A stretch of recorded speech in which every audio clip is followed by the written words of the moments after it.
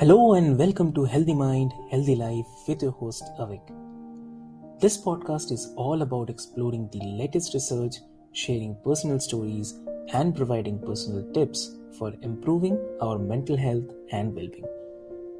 Each episode will be joined by experts in the field of mental health, as well as individuals who have experienced the transformative power of a healthy mind firsthand.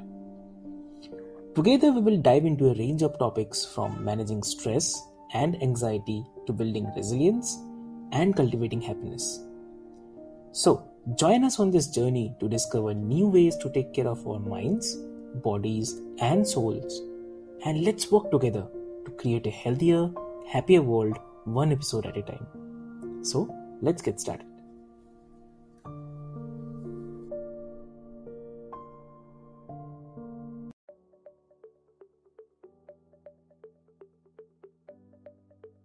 Hello and welcome to Healthy Mind, Healthy Life podcast that is dedicated to empowering individuals on their journey to wellness and personal growth. I'm your host Avik and I am thrilled to have you join us today. In this episode, we dive into fascinating topics that affects many of us, high sensitivity. We are honored to have an incredible guest, Tammy, with us today, who brings a wealth of knowledge and expertise in counseling psychology, energy healing, stress management, and mindfulness. So Tammy is compassionate and experienced professional who holds a master's in counseling for psychology and is a licensed professional counselor. Actually, I have to step in there and say that I used to be that, but I'm practicing as a coach now, but I do have that background. Oh, great. Thanks for confirming.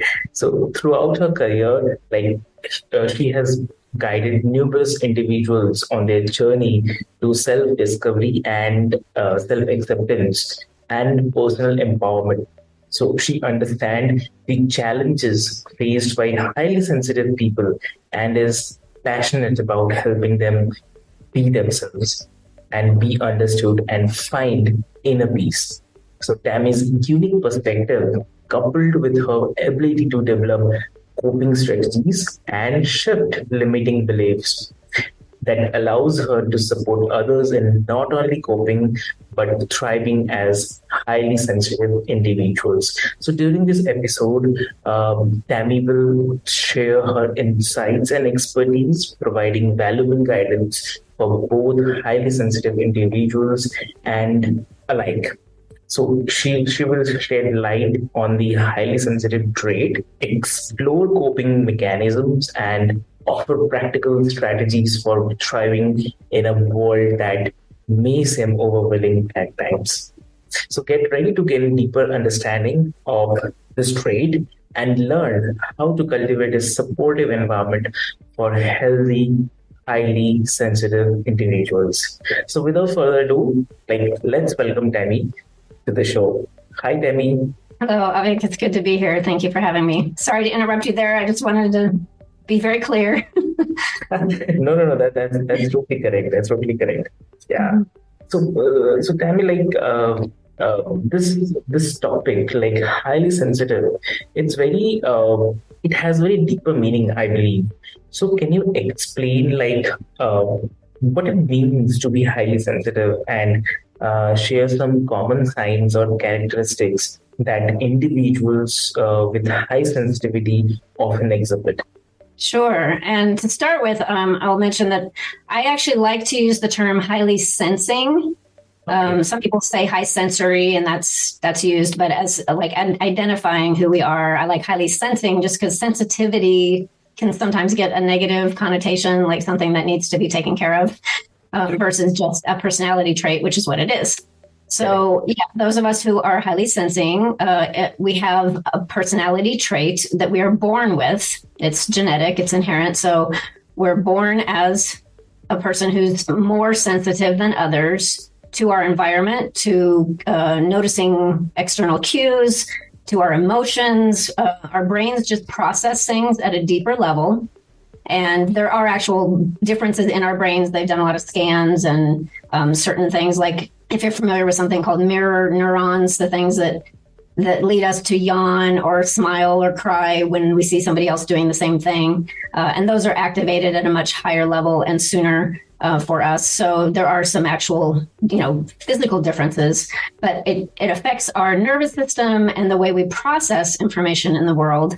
And that's just very different than those who are not highly sensing. So Elaine Aron is the person who coined the term and did all of the initial research, which actually was in the 90s when I was in my master's program and wasn't privy to any of that information. So I had to learn all of that later in life. And that's what led me to focusing primarily on high sensitivity because, I've been through that on that journey and learned a lot about that. And then also discovered there were a lot of people that were finding me who were highly sensing and they didn't feel like they could get quite as far in counseling or coaching because they weren't really being understood. So that's when it became my niche. But, and that like kind of following in the second line of thought with your question in terms of, what is it exactly and how do we know? Everyone has, more sensitivity about certain things than others. I mean, it's a spectrum for sure.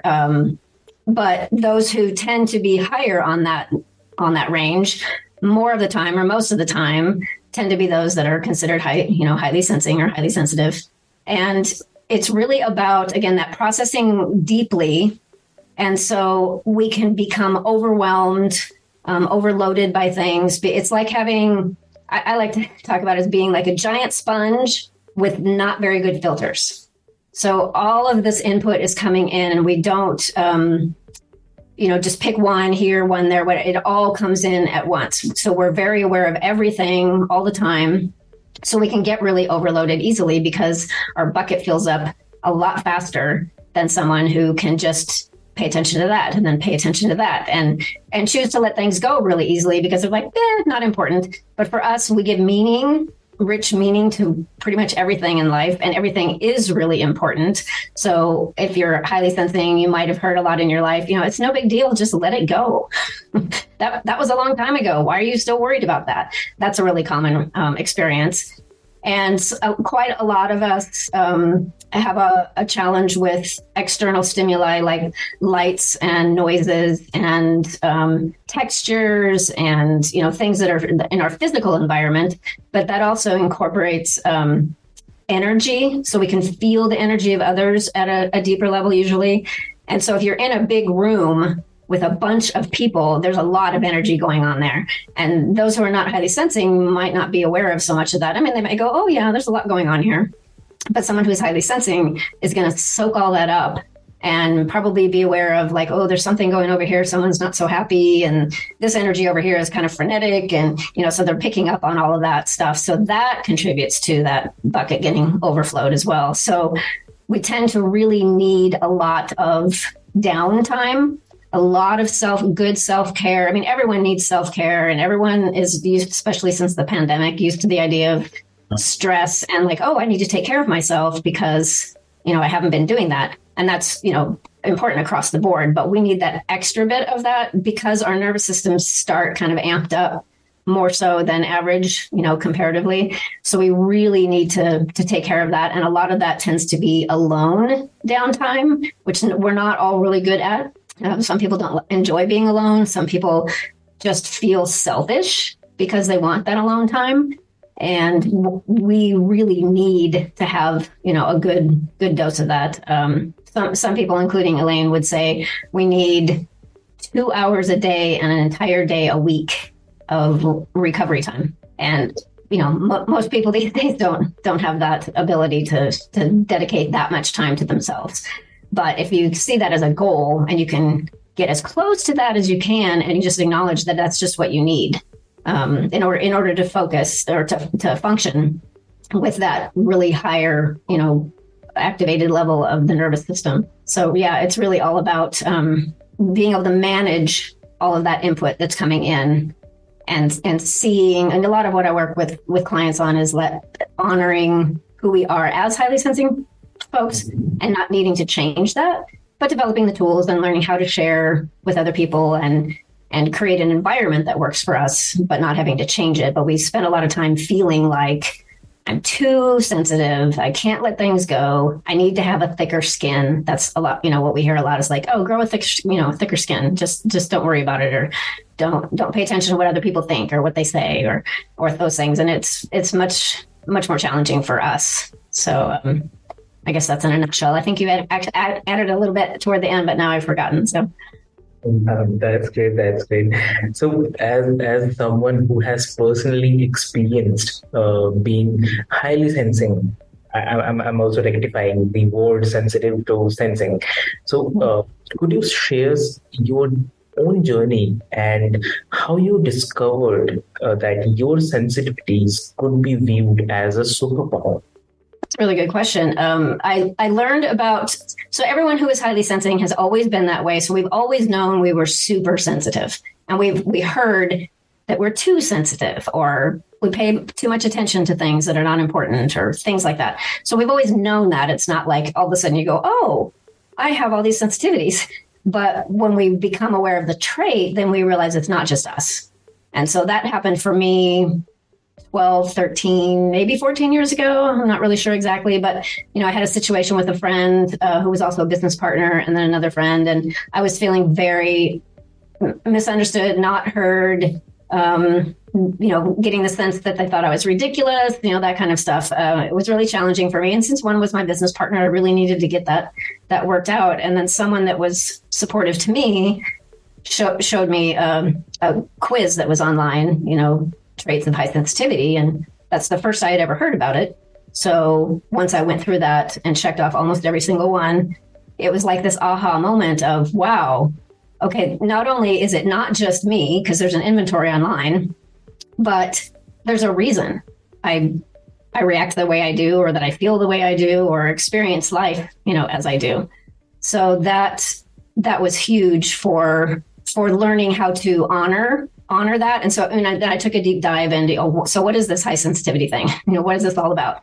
And then learned as much as I could, and various mentors, and reading books and podcasts and all of that kind of stuff, and reading the research. Elaine Aron has done a ton of research, and then there are a lot of people these days that are following suit and doing their own research. So there's a lot out there. So I just, familiarized myself with everything that was available at the time. And then, as time's gone on, I've increased, the number of books and all of that kind of stuff. But yeah, just recognizing not only that I'm okay, even though I have this trait, but that also, and the part you were talking about with the superpower part, is that if you have your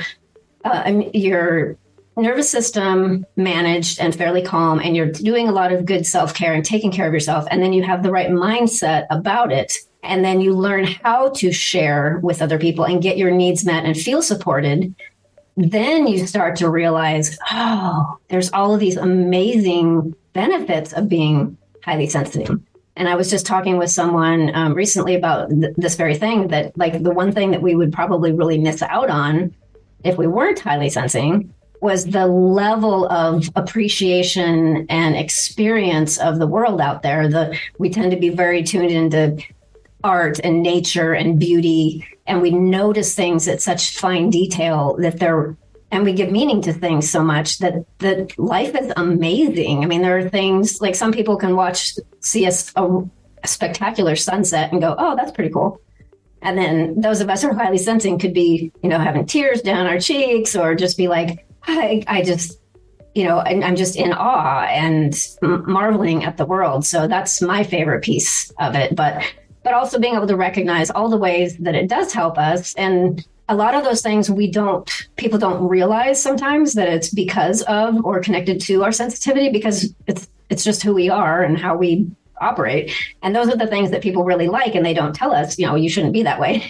But we look at things from all different sides. We consider all different input before making a decision. And usually we take longer to make a decision because we're considering everything. And we do give all this meaning to everything. We're usually, focused more on equality and making sure everyone's needs are heard and met, and knowing how that might happen. We get our intuition's really strong usually. And so we kind of get these senses, or we pick up that energy, and being able to say, oh, I think this would help this situation, and, probably be pretty pretty on. So there's so many of these benefits if we can quiet down the overwhelm and this idea, these beliefs that we've carried with us for so long that we need to be different. If we can just honor where we are and say, wow, okay, let me learn more about this and recognize what it is about myself that's related to high sensitivity. That's great. That's really, helping the world, helping other people, helping myself. So that's part of that journey of just that discovery, self-discovery, discovery of the trait itself, and then allowing those things to shine by taking care of the nervous system and, having that good self-care and just seeing it from that place of, this, I talk about it as kind of being like left-handed or right-handed. You're wired that way. Yeah. And you don't need to change that. You have different tools or different experiences, and people are supportive of that, quite often, most of the time nowadays. So same thing, seeing that as like, oh, I'm wired this way. Let me help other people understand. They're not going to get it because they come from a different place, right? I mean, everyone sees life differently, but if you have a highly sensing person and a non-highly sensing person, they're not going to, see and experience exactly the same way. But, we can be compassionate and understanding and say, oh, okay, that's different for you than it is for me. They're both okay. They're just different ways of experiencing life and making that okay instead of feeling that need to change. Yeah. No, that's really true. And we shouldn't be changing anything. Whatever we have, we should be happy with that. So that's for sure. And so many highly sensitive individuals often face unique challenges in navigating a world that can be overwhelming. So, what are some of the common struggles you see among your clients, or maybe someone you know? So, and how do you help them overcome those challenges? So one of the things that's really important, a big focus for highly sensing folks, is boundaries. So quite often our boundaries are, a lot of people don't have healthy boundaries, but... Sorry to interrupt in between. So when you say boundaries, that means self-made boundaries or any other boundaries you are saying? Yes. All of those things. So yeah, I do work with clients on, so there's physical boundaries, which includes things like scheduling. So one of the things that highly sensing people end up saying, they feel, because we are very capable, generally speaking, as long as we have enough bandwidth, right? So, but we're very likely to overextend ourselves because we say, well, I should be able to do that. There's a lot of those shoulds happening, So you get this huge full schedule and then someone says, hey, let's go to dinner. And you say, oh, okay, because that sounds fun. But not paying attention to the fact that how much energy is it taking for all of these things in my schedule? Am I really going to have enough left over at the end? Maybe, maybe not. So there's physical boundaries of scheduling and time. It's really important to have a lot of breaks and, scheduling like chunks of time in between bigger things to just calm and relax. And then there's boundaries of, the way people interact with us, the things that are okay or not okay. Being able to say no, having an environment that is, conducive to whatever it is that we're trying to do, and being able to say, I'd really like to do that, but I'm really distracted in this place right now. So if I could do it over here, I'm going to nail it. It'll be totally fine. So yeah, across the board, all different types of boundaries. And in particular, sometimes the time one, scheduling and such, and becoming overcommitted. And then the part of kind of feeling like a doormat, not wanting to say no to people, even if it doesn't feel right, even if you're not going to have enough energy, even if you're not really happy with that person, but they're saying things and you don't want them to say bad things about you. So you say yes. So all of those things are really important. So like I said, a lot of people are dealing with not enough or healthy boundaries, but those who struggle with that quite a lot, or they end up feeling completely overwhelmed by the end of the day, even though they look at, we make a lot of comparisons, with others. They can look and say, well, those people seem to be doing okay with all of that stuff. Why do I feel completely exhausted and want to just go home and crawl in bed? Sure. So, try not to make those comparisons, but paying attention to what that energy level is and honoring that, is really key. So some other things that we do tend to run into are, again, hearing from someone else what we should or shouldn't do. Don't pay attention to that. It's no big deal. Therefore, it's at least implied that you shouldn't be worried about it, and it's not that big of a deal. It shouldn't be for you. Or be tougher. That's not what I meant. Why would you think I'm trying to hurt you? Second guessing other people, but also themselves. So those are some things that are really key for kind of working your way out of being in that place of overload. Having those boundaries really set in place. And then a lot of times, just preparation. So we can get hungry really easily and kind of get, hangry, as they say, or just like kind of irritable if we don't have enough food. Sometimes we have sensitive systems and we can't eat the same things that everybody else has. So we need to have our own snacks. We need to make sure we have water and good sleep, all of those kinds of things. But also if we're planning, let's say, you have a fairly average, plenty busy day and you think, well, I think I'll be able to go and have dinner with my friends. That's great. But having a backup plan or, having yourself prepared. So doing a little deep breathing and refocusing before you go into like a restaurant that tends to have a lot of stuff going on, or just energies of connecting with other people, making sure that you're kind of, as centered as you possibly can, that you've had breaks throughout the day. And then just being open to the fact that sometimes things don't resonate for us and we need to change our minds. So you might go to a restaurant and think, okay, I'm excited to see my friend, haven't seen them, for a long time, and start to have a conversation, but there's so much going on all around you, you cannot focus. And so instead of saying, I should be able to do that and be distracted the whole time and miserable the whole time, it's really a better idea to say, you know what, I really am looking forward to connecting with you and I want to be able to hear you, but there is so much going on around here. It's just not working. Can we go somewhere that's a little more quiet? And then, shift things. So being able to honor what your experience is and then let people know instead of just, suffering silently and expecting it to get better or thinking it shouldn't be such an issue.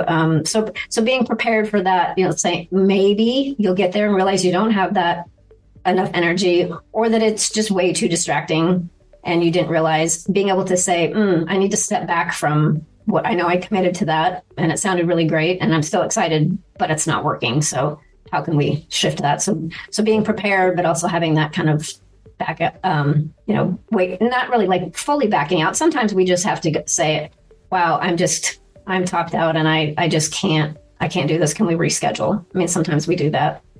Or, I think it was last summer, actually, this idea that keeps popping up. I went to an open house and it was in a healthcare facility. And so, the focus was all resonating with me and such. There was a big wide open space in the front and then a bunch of little smaller offices around kind of the hub. Mm-hmm. And I did pretty well for a while, and there's probably 40 people there and all different conversations. And then I realized at one point I was like, oh, I'm kind of starting to feel things, kind of filling up. So I was able to go into one of those separate little rooms so that it was a little bit quieter and I could focus, more on someone. And that was working for a while. And then I just got to that point where I said, I can't focus anymore. So then I just stepped outside and I, hugged a tree and walked around on the grass and looked at the sky and did some deep breathing and just kind of recentered. And then after doing that for about 10 minutes or so, then I felt recharged again and pretty able to do a little bit more. So then I was able to go back in and spend maybe another half hour. And I was surprised by the time I was done. And I said, yeah, now it's time for me to go home. I'd been there for about an hour and a half. And for me, that was quite a long time for so much, activity going on around me because it was all really, close. So it's not that just that there were 40 people, but if you really just stood there and were quiet, you could pick up probably 7-8 different conversations, right? And that's one of the things with a highly sensing person is that we're aware of all of those. I mean, it's not that we're following them all exactly, but sometimes, you hear these words and they're all over here. You're not just focusing on that one anymore. And that not only affects us like being unable to pay attention to that one conversation you are trying to follow, but at an energetic level, it's just all of that stuff is just coming in and we're filling up. And then eventually we just need to be done. So honoring that is really important too. No, that's really true. That's really true. And so I also feel like sometimes we wanted to say like the example you gave, right? There's a lot of noise going on, and instead of saying we should do it, and we shall mention it like yes, I wanted to do, but somehow I'm not able to understand here. Maybe we can go outside or somewhere. So that's the actual approach, but somehow we lack somewhere, or maybe we fear something. Like if we say like this, might be there's something they might think of something. So that may be also a challenge for someone, I believe. So Yes. And highly sensing folks, we do tend to be very perfectionistic and very concerned about what others think of us and what others' feelings are. We want everyone to be happy and okay, so we want to help, and we want to be seen as okay. So more so than average, probably. We're not one of those that just be like, I don't care what people think. yeah. We look at people like and say, gosh, that would be nice. That, if we had that. So I mean, it's something that you can cultivate eventually to be able to detach from that. It's not that we don't care, but we can learn to say, yep, we're just different, and I just need to be okay with that. So part of it is cultivating that self-honoring and that acknowledgement that we don't have to, one, be like everyone else, but we also don't have to make everyone our friend, don't have to make everyone like us. We don't have to have the right answers to everything that everyone's going to want. And it's okay to be different and not get on ourselves, not feel guilty for keeping up with the Joneses, if you will, or for, because that's one of the things that keeps people from putting their boundaries in place is to say, yeah, but if I set this boundary, so-and-so is going to be upset with me. And that's often very true. And one of the things with boundaries that people have to realize is that if you start setting boundaries, you are likely to get some backlash because suddenly those people are affected by what they're used to you doing. And now it's not working anymore, or it's not in the same way anymore. So it does affect other people. And sometimes they don't like it, and you will get some backlash. But learning that we are not, I mean, this is everyone, not just highly sensing people, but it's a little bit more pertinent for us. But we are not in charge of anyone else's feelings. We are not we're not directing anyone else's lives. It's not up to us to make sure everyone is happy in every single circumstance. We're pretty good at knowing what people are likely to need, but we don't have to fix everything. And we can't make everyone happy with us all the time unless we let go of our boundaries and do things that aren't okay for us, that don't resonate. And then still they can be upset with us. So yeah, letting go of that need for approval, for acknowledgement, for getting what we need, including being told that we're good and okay, and then also not having anyone else's feelings hurt. Those are really important things to work toward, and it takes practice and putting these things into place. Like, okay, let's practice this baby step of this one boundary and sticking with it no matter how awkward it feels. Sometimes one of the keys is being okay with being uncomfortable, being comfortable with being uncomfortable, or allowing being uncomfortable. Because when we make big changes, it can be really uncomfortable until it becomes habit, and then we get used to it and say, oh yeah, that's not so challenging anymore. But you have to have that practice and the willingness to go through that the whole way. So yeah. So definitely true. And along with this, with the highly sensitive individuals, there is another side which is called non-highly sensitive individuals as well, which might not fully understand the experience of being highly sensitive. So, what advice do you have for educating and fostering empathy among those who interact with highly sensitive individuals in their personal or professional lives? That's a really good question, and people ask that quite often. Like, I don't know how to present that information so people will understand me. And as I mentioned before, it's not that they're going to get you exactly. Like all of a sudden they're going to be in your head going, oh, that's what it's like for you. That's not the goal, because that's not going to happen. But yeah, gaining that support and that recognition that, oh, okay, we see things from a different point. So there are two ways to do it. Depending on, some people really don't like labels and they're like, I don't want anyone to see me as different or whatever. I'm not going to tell someone I'm highly sensing or highly sensitive. And then there are others that they're like, no, I want people to understand exactly, what this is like. And it's more of a topic these days, it's being more on the radar there.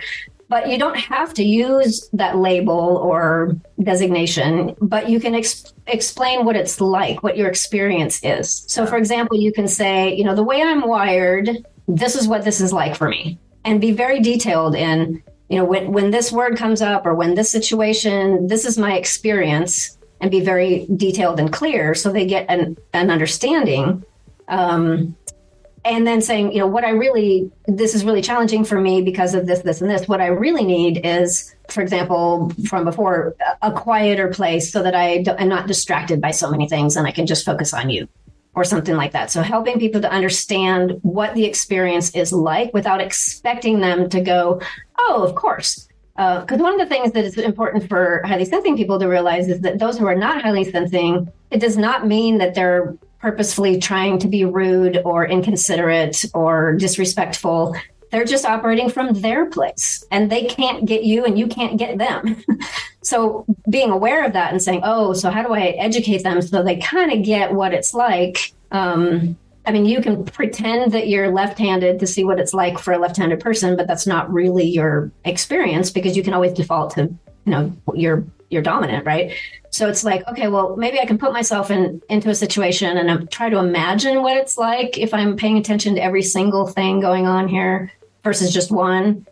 I'm not going to get what that's like, but maybe I can, think of it that way. So providing information very clearly about what the experience is. Now, some people like, and depending on who you're talking with, and what their support level is, and just getting that sense. If you're highly sensing, you kind of have that idea of like, I think if I go this direction, that's not going to work real well with that person. So honoring that. But sometimes it is really helpful to say, hey, do you know anything about high sensitivity? Have you ever heard of that? And then explain a little bit more in terms of what that means, with the purpose of helping them to understand that it's not a choice. It's not being overly dramatic. It's not being unreasonable. It's just the way we're wired. And so as a result of that, this is what the experience is like. Yeah. And then sometimes that helps some people. Because in the example that I mentioned, with my business partner, I had gotten that inventory and printed it off, a blank one, and handed it to her and said, would you mind looking at this for me? And so she looked at it and she's like, okay, couldn't quite understand what it was for. And I said, well, I checked yes to all but 2 of those items. And she was, rather shocked. And she said, of all these? And I said, yep. And she actually pointed out, she's like, this one and that one. I said, yep, that's my reality. That's what life is like for me. And therefore, that's why I react, certain ways that I do that's different from you, and why I don't understand the way you, react to certain things, because I wouldn't do it that way. So having that dialogue is really important without a judgment either direction. Like, this person should just get this because I've got it. Well, that doesn't work very well for anybody. We're in our own heads and, our own experiences. We need to be able to share neutrally, say, hey, this is what life is like for me, or this is what this situation is like for me. And then you can actually ask, what's it like for you? So that they feel involved and, supported and acknowledged, as well. And then you can have that discussion of how those things are different. And sometimes, the other people are going, really? That's what that's like for you? Or that's what you would think in that situation? And they're thinking, I wouldn't have thought that at all. But when each of you is reacting that way, you can get irritated with each other because you come from one place and they come, from a different place. So, yeah. Correct. Yes. So here I also understand the mindfulness plays a very significant role in enhancing the well-being for everyone. So, but how significant, can mindfulness practices benefit highly sensitive individuals in managing their sensitivities and finding balance? Yeah, I love that question. And as I mentioned before, with the nervous system, it's really important that we try to calm that nervous system down as much as possible. And mindful practices are the best way to do that. And I would say the very first thing I always teach people is to focus on breathing. So some kind of breath work can be very, very simple. But if I usually start with those that tend to address, and people have heard a lot about this these days, but that trigger the vagus nerve, or things that help us go from, fight, flight, freeze and fawn, that, like constantly going, running from the tiger kind of scenario, to rest and digest. And what happens with highly sensing people is that we are even more often in that fight or flight place because our nervous system is amped up. So our whole body is constantly thinking we're in danger. And so it's really hard to increase our bandwidth and be able to handle more when our bodies are like going, no, it's dangerous. Yeah. So being able to do things that are mindful, that can bring us into the moment, is super, super helpful. So if we're in the moment, and I'm sure all of your viewers are familiar with all of this, we're letting go of the past, not worried about the future, so we can be present. And then our bodies go, oh, maybe it's okay. All right. And so if we do these breathing practices that address the vagus nerve, which, go directly, it connects with everything, all of our systems and organs and everything in the body, but it's really good at doing a really quick shift from that fight or flight to the rest and digest. And then we get to just go, oh, okay, because everything's okay. So there are other practices for vagus nerve triggering, which are things like humming and singing, gargling, things like that are helpful as well. But the mindful piece, if we do breath work, and especially if we exhale a little bit longer than our inhale, that tells our body. Because if you think of all of those things, singing, gargling, that kind of stuff, and then breathing really slow and deep, and then even on the exhale a little bit longer, it's telling our body, oh, obviously we're okay, because you can't do these things if you're in danger, really. So breathing is, super important. I think you can do it anywhere, anytime, frequently. The number one thing, but I'll mention, meditation. And some people have a lot of judgment about their own abilities to meditate. I hear this all the time. Oh, I'm not good at that. So we have to really let go of expectations, or have appropriate expectations about meditation. But I found that for myself, once I committed to every single day some kind of meditation practice, and at this point it's about 20 minutes, give or take, but that's kind of the focus. But even just doing 5 minutes every day, but consistently, is really, really impactful. But once I had committed to that and done it for a while, and you know how things are, if something starts, you notice it right away, but if something falls away, you're not sure exactly when that shifted, but you just suddenly become aware. So after maybe a couple months or something, I'm not even sure when it actually happened, but I started noticing that things that used to really trigger me, or I was really having a hard time letting go of, weren't bothering me as much. And it wasn't that I didn't notice them, but I was able to just say, oh, okay, and move on. And I hadn't done anything different, but, commit to this meditation practice. So I think it's really, really powerful. Anyone who does teaches or incorporates meditation within their toolbox will probably say, similar things about why it's so important and helpful, and for so many different reasons. But I think just having that ongoing practice of something like the breath work or meditation, or certain types of yoga, not the like do as much as you can and get winded kind of yoga, but the real centering kind, or anything that brings you into that moment in the present for a period of time, even if, because this is part of that judgment, right? Even if your brain tends to go somewhere and you start thinking and then you come back, it's powerful. Every time you come back, you're in that present moment because you're aware that you weren't there. So that awareness means that you're here. So having that consistent practice of that it really helps to drop that threshold with the nervous system. We can fill up, regroup a lot more easily, and have more bandwidth to handle all of the other stuff that comes in later. So yeah, any kind of practice like that focused on the nervous system. But then the self-care piece in terms of wellness is also doing things that make you happy, that are fun. Exercise is great if you're, taking care of yourself, obviously is really good. So some exercise we do just because we know it's good for us. But if you can do a lot of things that are good for you physically, like exercise that you enjoy, like dancing, or, if you do like running, great. If you don't like running, make sure that you've got some other things that are good for you that can, help you feel happy, to recharge. So any kind of wellness focused stuff. I mean, one of the things with HSPs, highly sensing people, is we tend to be very creative, and that doesn't mean artistic necessarily, but it can. But starting a new project, or gardening, or coloring books, or anything that activates that creative side, that's a good part. It's the tool to add to your wellness toolbox. Make sure that you have it at least once a week, if not daily, some kind of activity that's going to be creative for you. I mean, that sometimes is even in work, but doing something, maybe that's cooking for you, or that's not for me, but for some, that's a creative outlet. So those kinds of things, really impactful for our nervous systems, to have that downtime, but also to have more of that joy of life by doing those things that feed us. So if you're not even, sure, one of the things I recommend a lot of times is just creating a list. Start a list and keep adding to it.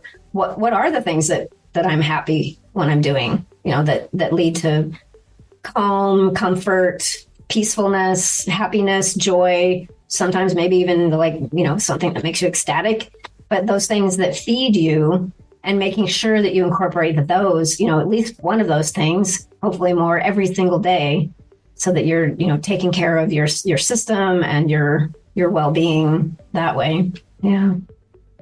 So,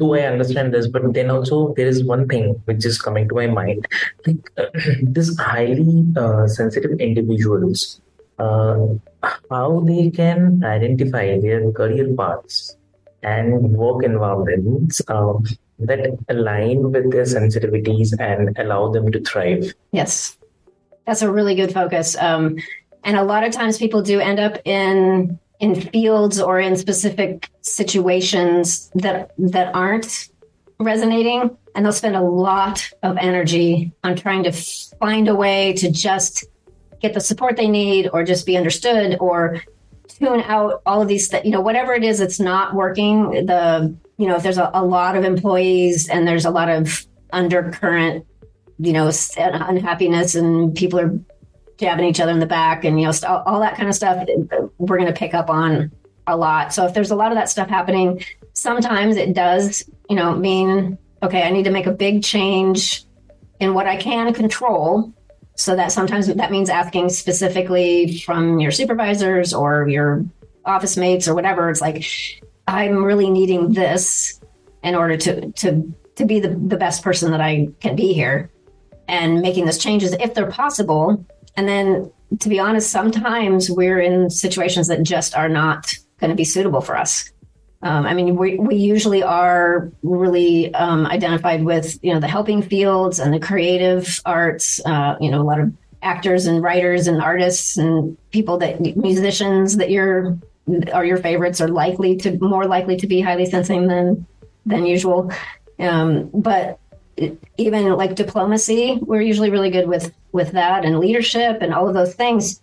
But we have to have everything designed in a way that resonates with us, so that we're not distracted, so that we are able to put our best foot forward and make a big impact. So first, looking at those things that we can change and asking for that support and seeing if that can be, adjusted. And then sometimes it means looking at, wow, maybe I do need to be doing something else. And since I learned later in life about the trait, I started off, as a counselor, and I worked with physical abuse, sexual abuse, and domestic violence survivors. And I was really good at it. And I thought I wasn't taking it home with me. I thought I just left it at the office, and that was all fine and good. I knew I was sensitive, but I didn't know anything other than that. It's just like, something I need to, watch. And I fortunately was always really good at self-care. I learned that pretty early. And so I incorporated some of that, but I didn't have that mindset and that awareness. And so I was allowing stuff, to affect me on an energetic level, especially. And one day I woke up and didn't want to go to work. I didn't want to hear another story. I didn't want to be around that energy. I mean, I can look back and say exactly what that was now, but at the time I just knew like, I don't know what's going on, but I don't want to go to work. And that's a problem. If you're a counselor, you don't want to go in and work with your clients. So I made some changes, for a couple of years. I tried this and tried that. And I was like, I just can't do it anymore. And I had to stop. And I actually kind of did a 180, not exactly, it was still helping, but I went into massage school and learned energy work. And that was a way for me to shift, but not have to do with the emotional piece and hearing all of these stories and being immersed in that, situation. And then, eventually I really missed a lot of that, but at a different level and different focus. So that's when I started coaching, still incorporating the energy piece and whatnot. But that was the reality for me. I just had to realize I can't make this happen, make this work for me, because I'm just so sensitive. I pick up on all that, and I have all these tools, but that's not going to work anymore. So, looking back, had I been more aware and structured it in a little different way and been really clear on my energy boundaries and setting my intentions and not bringing things in with me, I could have lasted a lot longer. I can't say for sure, but whenever I talk with people about considering, what's the next step, where do I go from here? I don't even know what kind of work I should do. I think it's good to make a list of all of the things that make you happy, that you're passionate about, that really resonate for you, not what you think you should, or that you say, well, I'm good at that, so that should be on my list. But letting go of those and saying, what really resonates when I think of doing that? How do I feel? Yeah. And if that energizes you or makes you feel like, oh, that would be really fun, put that on the list. It still doesn't mean that it's workable, depending on the situation, but you get that idea of the things that would feed you. And I know for myself, I do tapping, EFT tapping with my clients, and it's really powerful. And I said, okay, well, I want to be able to give back and join this program where they train you in a very specific way for working with veterans, war veterans, for PTSD and such like that. So they train you in this very specific way, and then you offer a couple sessions for each month. And so I said, oh, that's a great thing to do, and I have that background, and then I'm certified in the EFT, and so I started that program. And then it kicked in after a couple hours of watching the videos. I said, oh, hold on, is this going to work for me? Because it was similar to, it was the whole trauma idea and all. Like, am I going to be okay having these hour sessions of hearing these stories or hearing people talk about these situations? And I had to be real with myself and say, while I have the compassion and the skills to be able to help with that, it's not going to work for me. And so I had to bow out of that. So sometimes it is just a matter of saying, yeah, I'd love to be able to do that, but I don't see how that could work for me. And if we go in, this is good across the board, but if we get a body sense of decisions or decision making, if we say, okay, how does this resonate with me? If we sit and get quiet and really pay attention to our bodies, we tend to have a visceral response of some kind, right, with our intuition telling us yay or nay. So if you have this list of all these things that are potentials, and then you say, okay, well, what would this be like? And you think of all the parameters, involved in that particular scenario. And then you sit quiet and you say, okay, how would it feel to be doing this? And then pay attention and honor to what comes up. And so if you get this, tightness or this kind of like pull back or like, oh, I don't know, this feels really heavy, or, whatever it is in your body that you're reacting to, then you get that sense that, okay, even though my mind says that's really great, maybe that doesn't fit with me. And then maybe you pick another one and you say, these are all the parameters. Okay, what is this going to be like? And then you sit with it and go, oh, I feel kind of energized about that. That feels really good. Then maybe you're on to, something that could resonate. And then it's still that, okay, how can I orchestrate this so that it's going to be, resonant with me and my energy system? And a lot of that is the honoring piece. I mean, I had to let go of the whole, like, I spent all this time and all this money, for schooling, and then I have all my commitments to my clients. How can I just walk away? I had to get to that point and go, well, I can't be the counselor I wanted to be anymore. So I have to step up and say, yeah, I need to change that. But honoring where that's at and say, oh, I really like to do that, but I don't feel like that would work for me. And allowing that, giving permission to say, yeah, I'll pick a different route. Well, that's so interesting, and it's very clear, I guess. You have explained so smoothly and so easily for people to understand.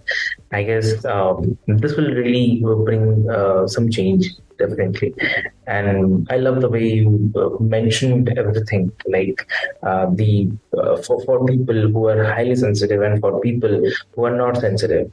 So I really liked it, really liked it. So thank you so much for joining us on this enlightening episode of Healthy Mind and Healthy Life.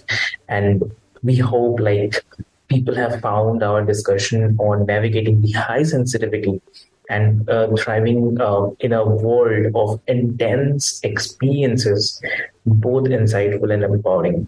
So like our extended heartfelt gratitude to you, Tammy, for sharing your expertise and personal journey with us. So, for the listeners, like her wealth of knowledge in counseling, psychology, and energy healing, stress management, and mindfulness actually has shedded the light on the unique challenges and strengths of highly sensitive individuals. So I would say highly sensing individuals.